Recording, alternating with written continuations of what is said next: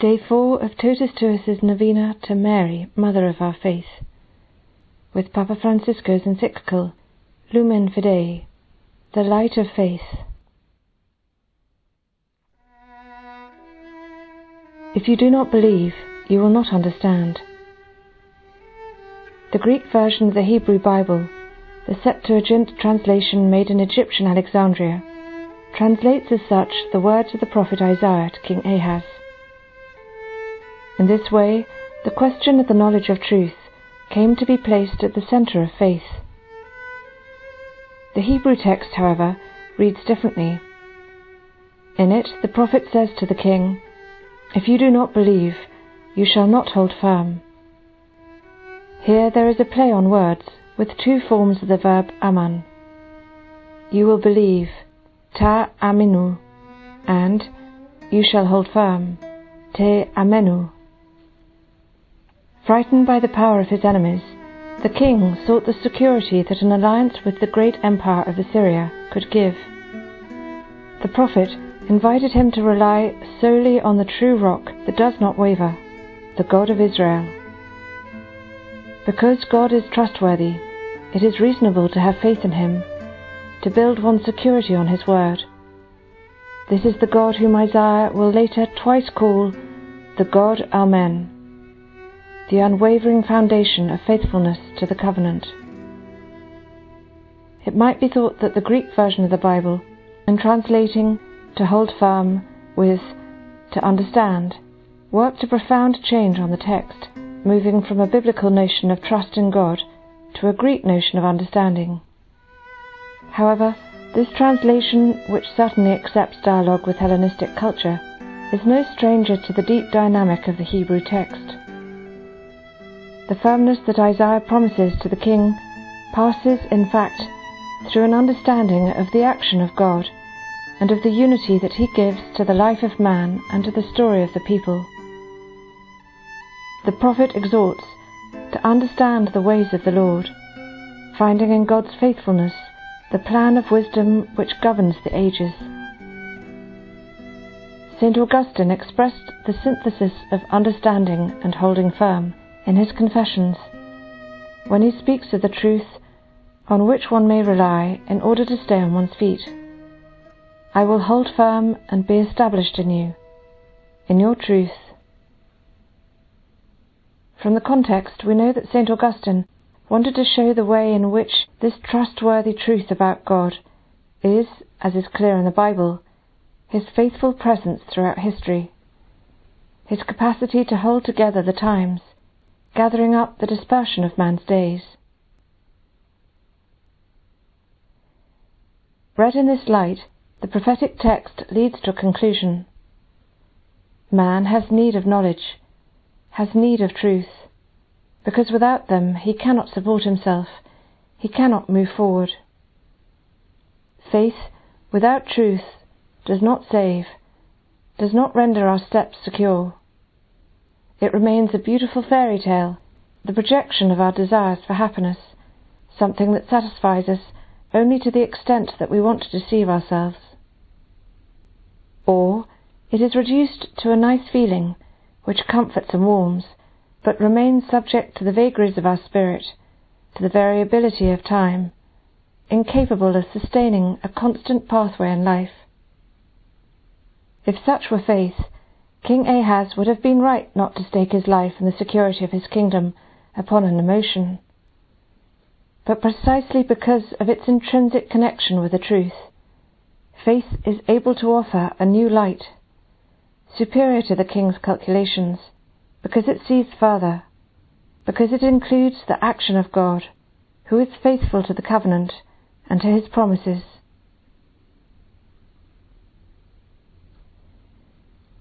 To recall this connection between faith and truth is today more necessary than ever, precisely because of the crisis of truth in which we live. In contemporary culture, there is a tendency for only technology to be accepted as truth.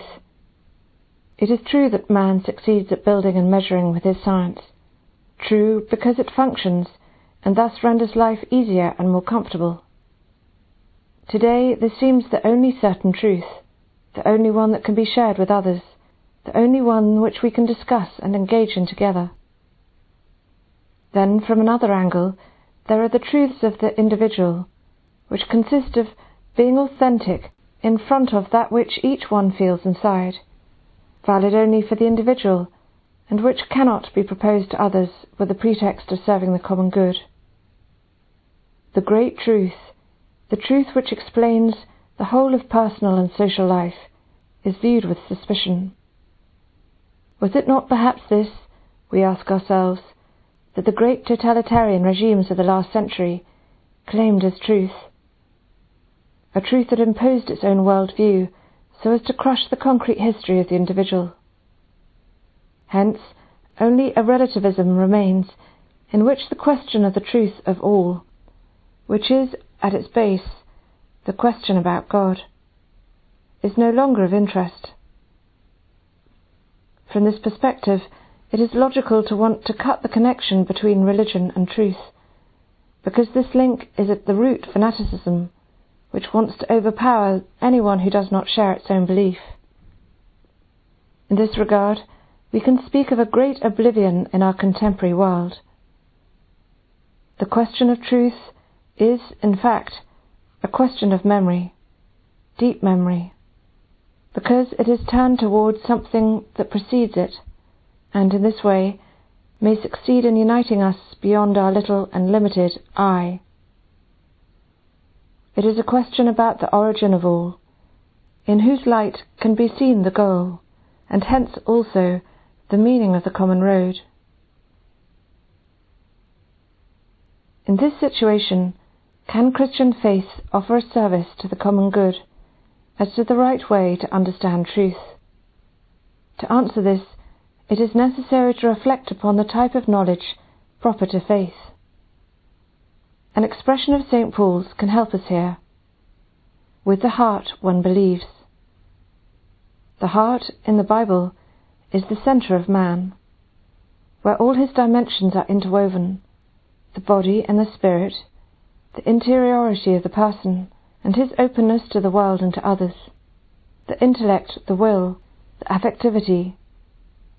Well, if the heart is capable of holding together these dimensions, it is because it is the place where we open up to truth and love, and let them touch us, and transform us deeply. Faith transforms the whole person, exactly because it opens itself to love. It is in this interweaving of faith with love that the form of knowledge proper to faith is understood, its strength of conviction, its capacity to illuminate our steps. Faith knows inasmuch as it is linked to love, inasmuch as love itself bears a light. The understanding of faith is that which is born when we receive God's great love, which transforms us interiorly, and gives us new eyes with which to see reality. The way in which the philosopher Ludwig Wittgenstein explained the connection between faith and certainty is well known. According to him, to believe is similar to the experience of falling in love, conceived as something subjective, impractical as a truth valid for everyone. To modern man, it seems that the question of love, in fact, has nothing to do with the true. Today, love is an experience linked to the world of inconstant feelings, and no longer to truth. Is this really an adequate description of love? In reality, love cannot be reduced to a feeling that comes and goes. Yes, it touches our affectivity, but so as to open it to the person loved, and to begin thus a pathway, which is a departure from the closure of one's own I, and to go towards the other person, so as to build a lasting relationship. Love aims for union with the person loved. Thus the sense in which love needs truth is revealed. Only inasmuch as it is founded on truth can love endure over time, go beyond the fleeting instant, and remain firm so as to sustain a common pathway. If love does not have this rapport with truth, it is subject to change of feelings and will not survive the test of time. Instead, true love unifies all the elements of our person and becomes a new light towards a great and full life. Without truth, love cannot offer a solid bond, does not manage to lead the I out of its own isolation, nor to free it from the fleeting instant, in order to build up life and bear fruit. If love needs truth, truth also needs love. Love and truth cannot be separated. Without love, the truth becomes cold, impersonal, oppressive for the concrete life of the person. The truth which we seek, that which offers meaning to our steps, illuminates us when we are touched by love. The one who loves understands that love is an experience of truth, that it opens our eyes to see all of reality in a new way, in union with the person loved. On this, Saint Gregory the Great wrote that amore ipse notitia est. Love itself is a knowledge, bears with it a new logic.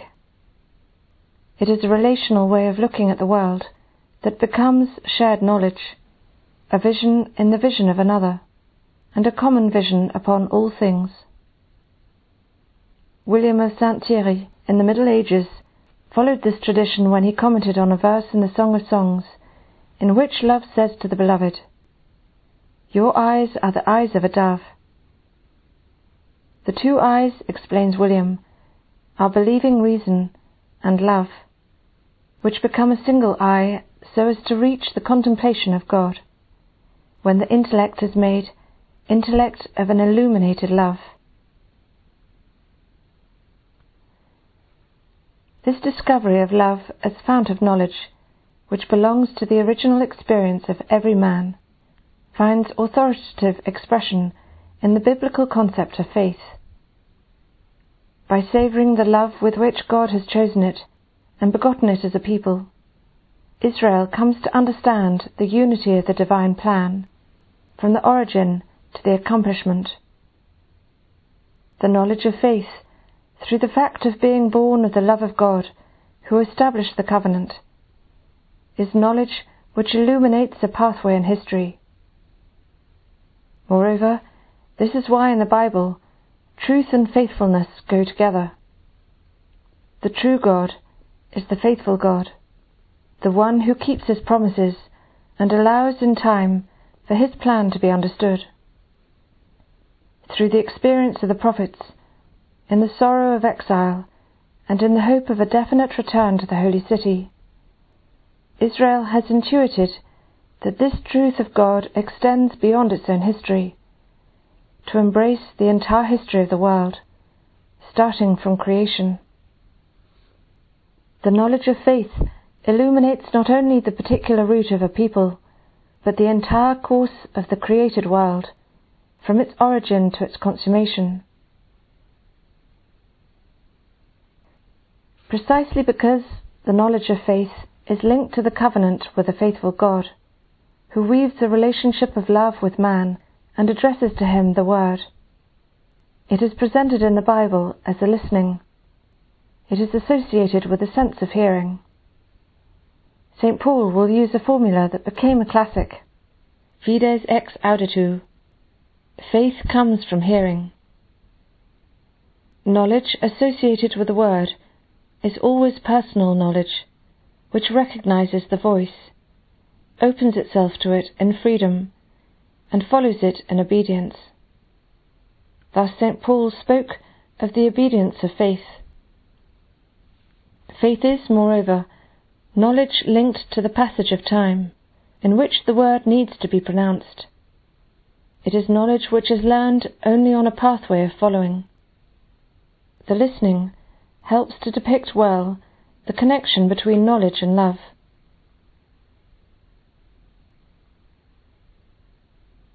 As far as concerns the knowledge of truth, the listening has sometimes been opposed to the seeing, which was an aspect of Greek culture.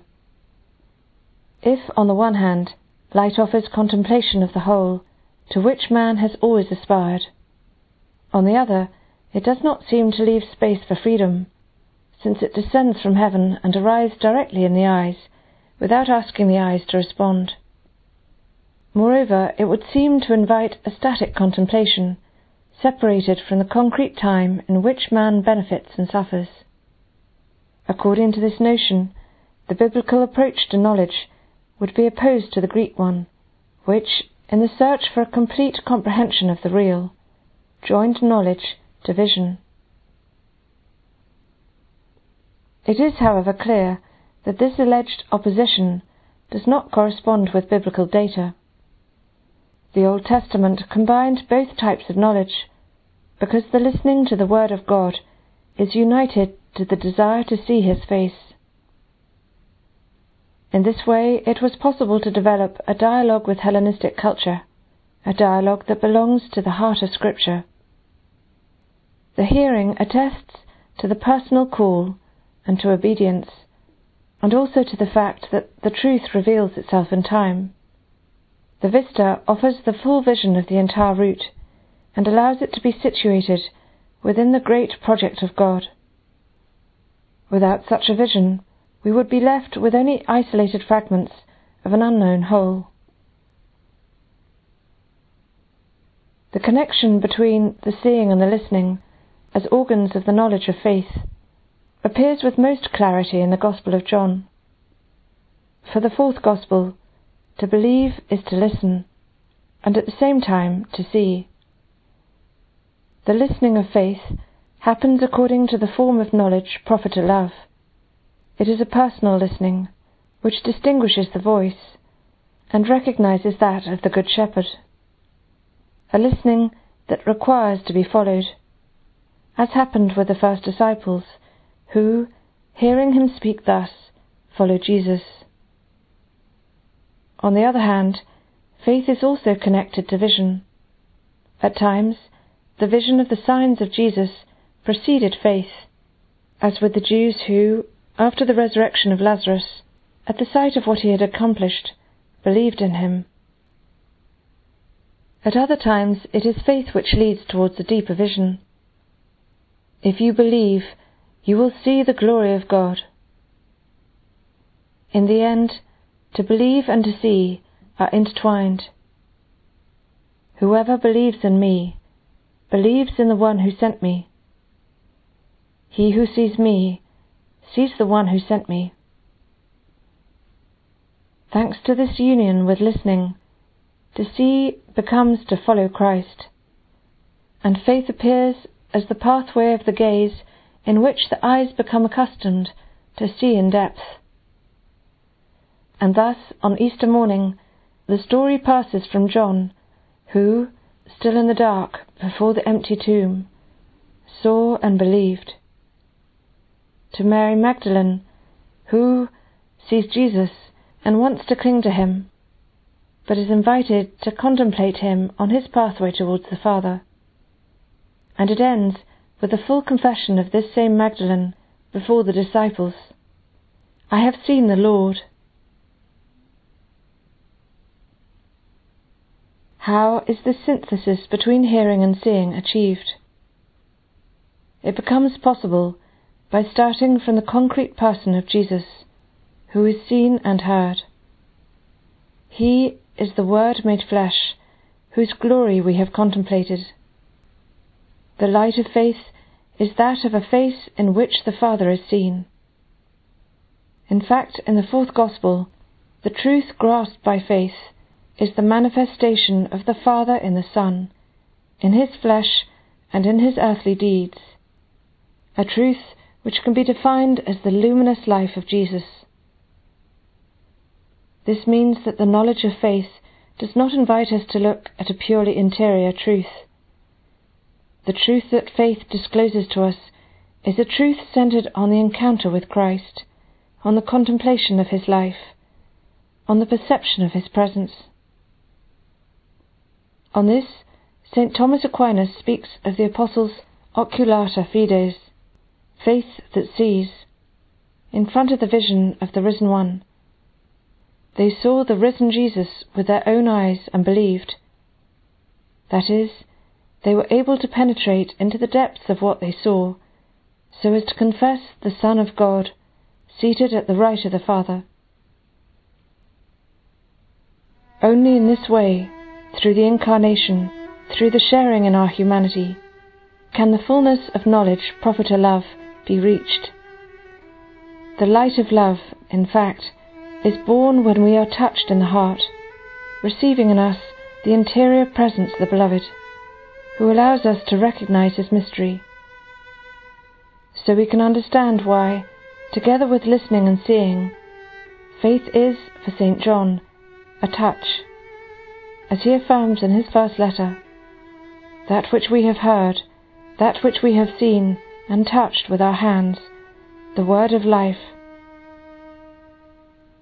With his incarnation, with his coming among us, Jesus has touched us, and through the sacraments touches us today as well.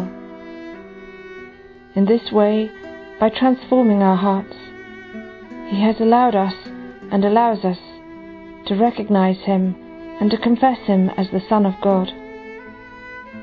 With faith, we can touch him and receive the power of his grace. St. Augustine, commentating on the passage of the woman with hemorrhages who touches Jesus so as to be healed, affirms, "To touch with the heart, this is to believe." The crowd tightens around him, but does not reach him with a personal touch of faith, which recognizes his mystery, his being the Son who manifests the Father. Only when we are configured to Jesus do we receive eyes adjusted to see this. To Mary, Mother of the Church and Mother of our faith, we turn in prayer. O Mother, help our faith. Open our listening to the Word, so that we may recognize the voice of God and his call. Awaken in us the desire to follow his steps, going forth from our own land and welcoming his promise. Help us to let ourselves be touched by his love, so that we may be able to touch him with faith. Help us to entrust ourselves fully to him, to believe in his love, above all in moments of tribulation and of the cross, when our faith is called to mature. Sow in our faith the joy of the risen one. Remind us that the one who believes is never alone. Teach us to look with the eyes of Jesus, that he may be light on our pathway. And may this light of faith always grow in us, until we arrive at that day without sunset, which is Christ himself, your Son, our Lord. In the name of the Father, and of the Son, and of the Holy Spirit. Amen.